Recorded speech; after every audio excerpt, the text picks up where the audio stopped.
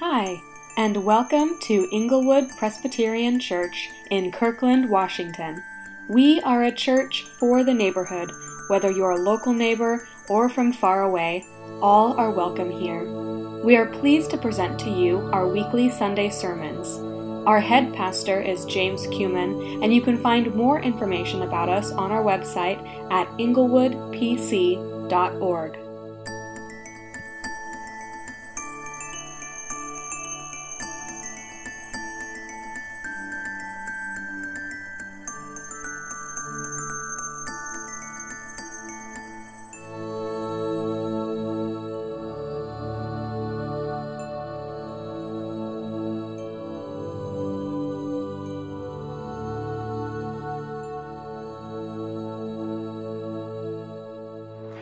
Springtime is so good, especially for those of us who live in places with distinct seasons. We've been waiting for this, and our enjoyment right now is actually intensified by the fact that we have been waiting for this, which is what Jesus taps into in the words we'll hear from him in a few moments here from the beginning of the Sermon on the Mount. Blessed are those who hunger and thirst for righteousness. Let's pray that these words go deep into us as we explore them together here online. Father, we are so glad for your good gift of creation, our embodied life, joy, not just what we know and not just what we feel and not just what we touch and not simply some spiritual, ethereal, mystical experience, but all of the above in you and with you. And so open us up to these words that are your words, spoken through your Son, Jesus, those many years ago on a hill in Palestine, and to us again right now. Make these words live in us, that we may meet you and be changed to be more and more like you. We pray in Jesus' name. Amen. Matthew 5, 1-6. Now when Jesus saw the crowds, he went up on a mountainside and sat down. His disciples came to him, and he began to teach them. He said, Blessed are the poor in spirit, for theirs is the kingdom of heaven. Blessed are those who mourn, for they will be comforted. Blessed are the meek, for they will inherit the earth. Blessed are those who hunger and thirst for righteousness, for they will be filled. This right here is an apple fritter. It's one of my favorite ways to get unnecessary fat and sugar into my body. And this one happens to come from one of my favorite bakeries, Hillcrest Bakery, right there over my shoulder here in Bothell. It's been a long-standing obsession of mine in each place we've lived to find the best apple fritter that I possibly can. And here we are in Bothell. There was a brief time while I was working at a donut bakery for a few months back in high school where they held perhaps less appeal for me. It is possible to eat too many donuts. I didn't know this, but I've learned. But it's an obsession I've come right back to because they're just so good. And we're talking about hunger this morning because we're joining Jesus in that conversation he had with those people there on the side of the mountain at the beginning of what we call the Sermon on the Mount. And Jesus began in a really unexpected place, saying, Blessed are the poor. Not those who think they have it, not those who are full, not those who know that they're right with God, not the good people, but the people who know their need for him. Then Jesus tells us that blessed are those who mourn, which directly contradicts our experience. None of us go around seeking sadness. And yet Jesus says that those of us who rightly grieve our losses and come alongside others in theirs will find, much to our surprise, that God himself is our comfort.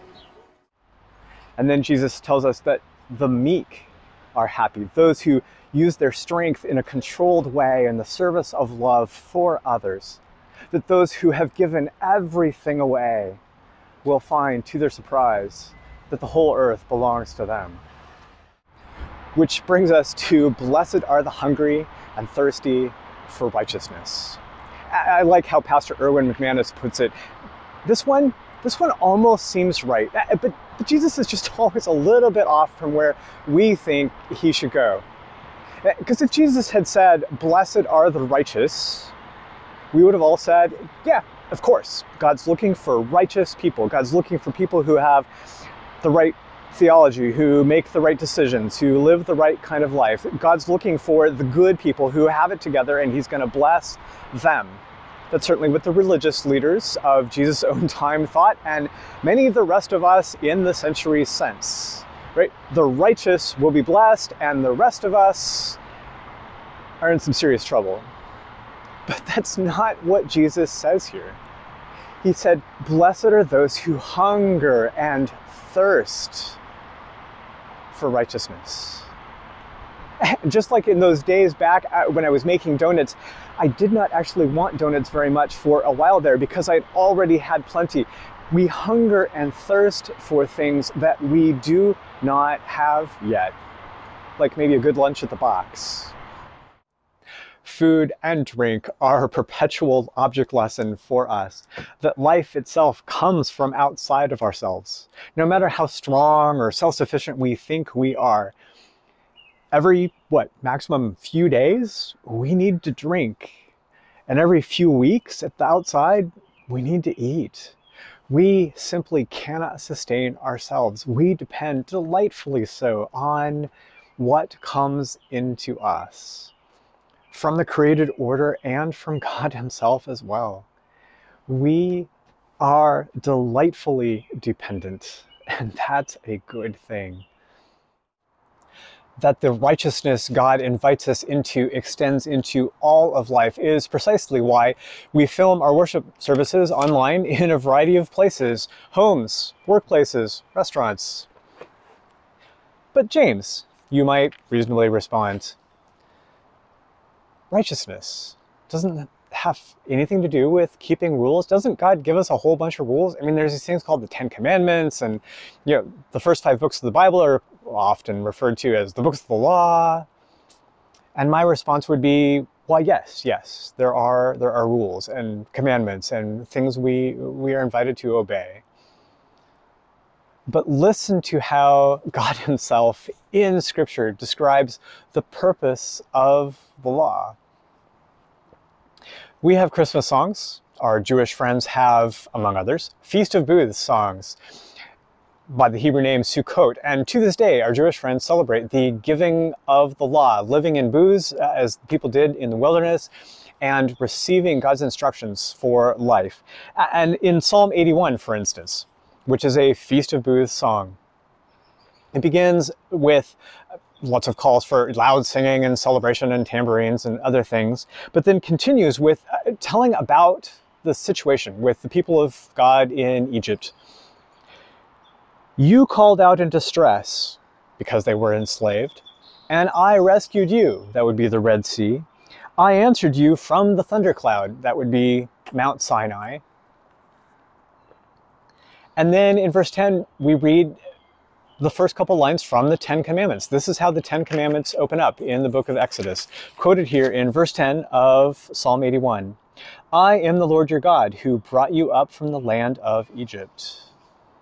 And Hebrew poetry being all about parallels, if the first line of a couplet is about the Ten Commandments, the first line, no less, we would expect the second line to be telling us about the law, what the law is for, what God's commands are for. And here's what we read. As a summary of the law, open your mouth wide, and I will fill it. This is how God himself, in the inspired word of Scripture, summarizes the purpose of the law, that we, God's people, would open up wide and be filled. Blessed are those who hunger and thirst for righteousness, for they will be filled. Jesus is just cribbing from Psalm 81 here, and many other places también.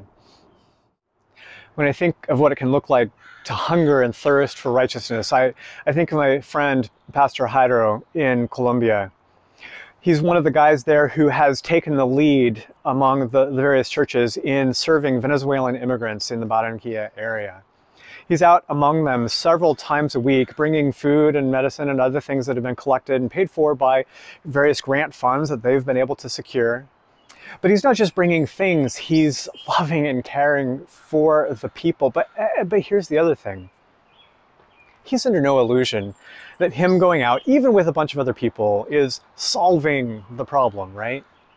But he's hungering and thirsting for righteousness, even though he knows it's beyond what he could possibly bring into being himself.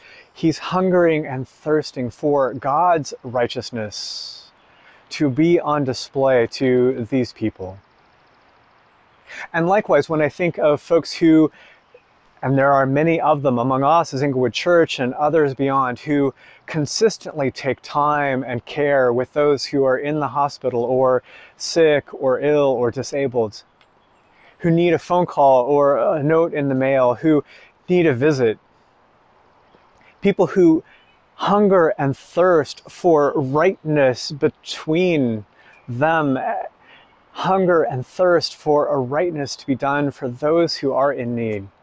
And again, not because them visiting, writing a card, making a phone call is going to solve the problem, is going to fix everything, but because they're conscious of partnering with God in bringing His comfort and His healing to this person.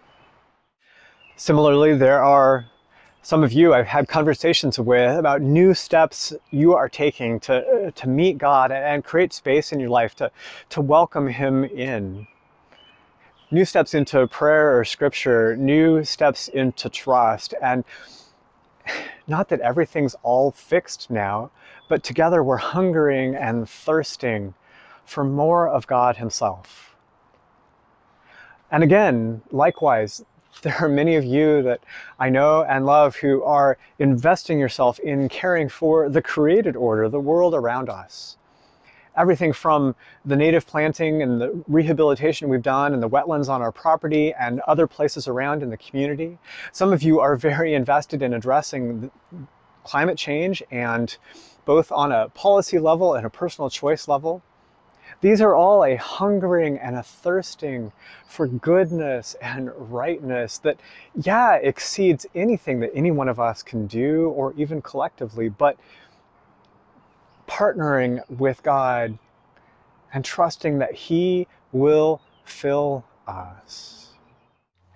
We have to get it into our heads and into our hearts that God isn't looking for perfect people who have it all together and never made a mistake in their lives. God can't actually help those people. And let's be honest, those kind of people don't actually exist. They just think they do.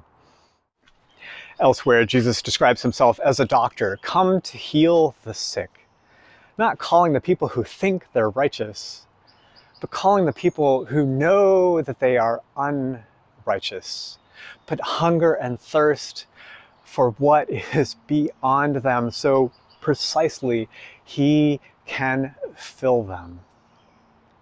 And so the invitation for us is to simply lay down our pretense and pretending and open ourselves up. Open our mouths wide and let God fill us with Himself, with what is beyond us to do for ourselves. And so let's do that.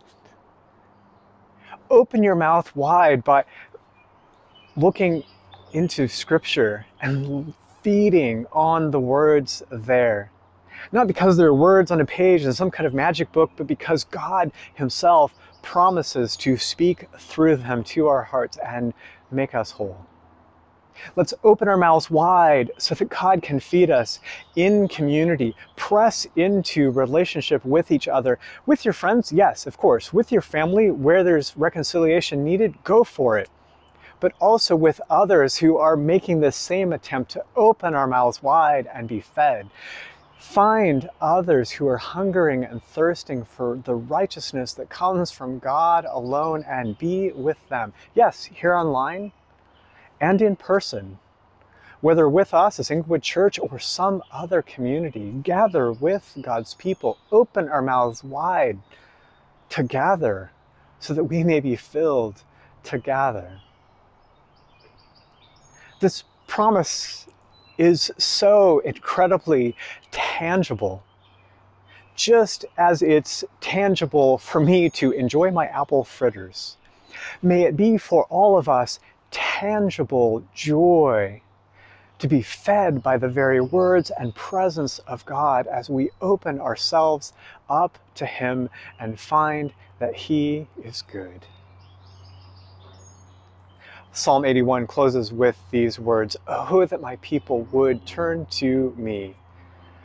I would feed them with the finest of wheat, and with honey from the rock, I would satisfy them."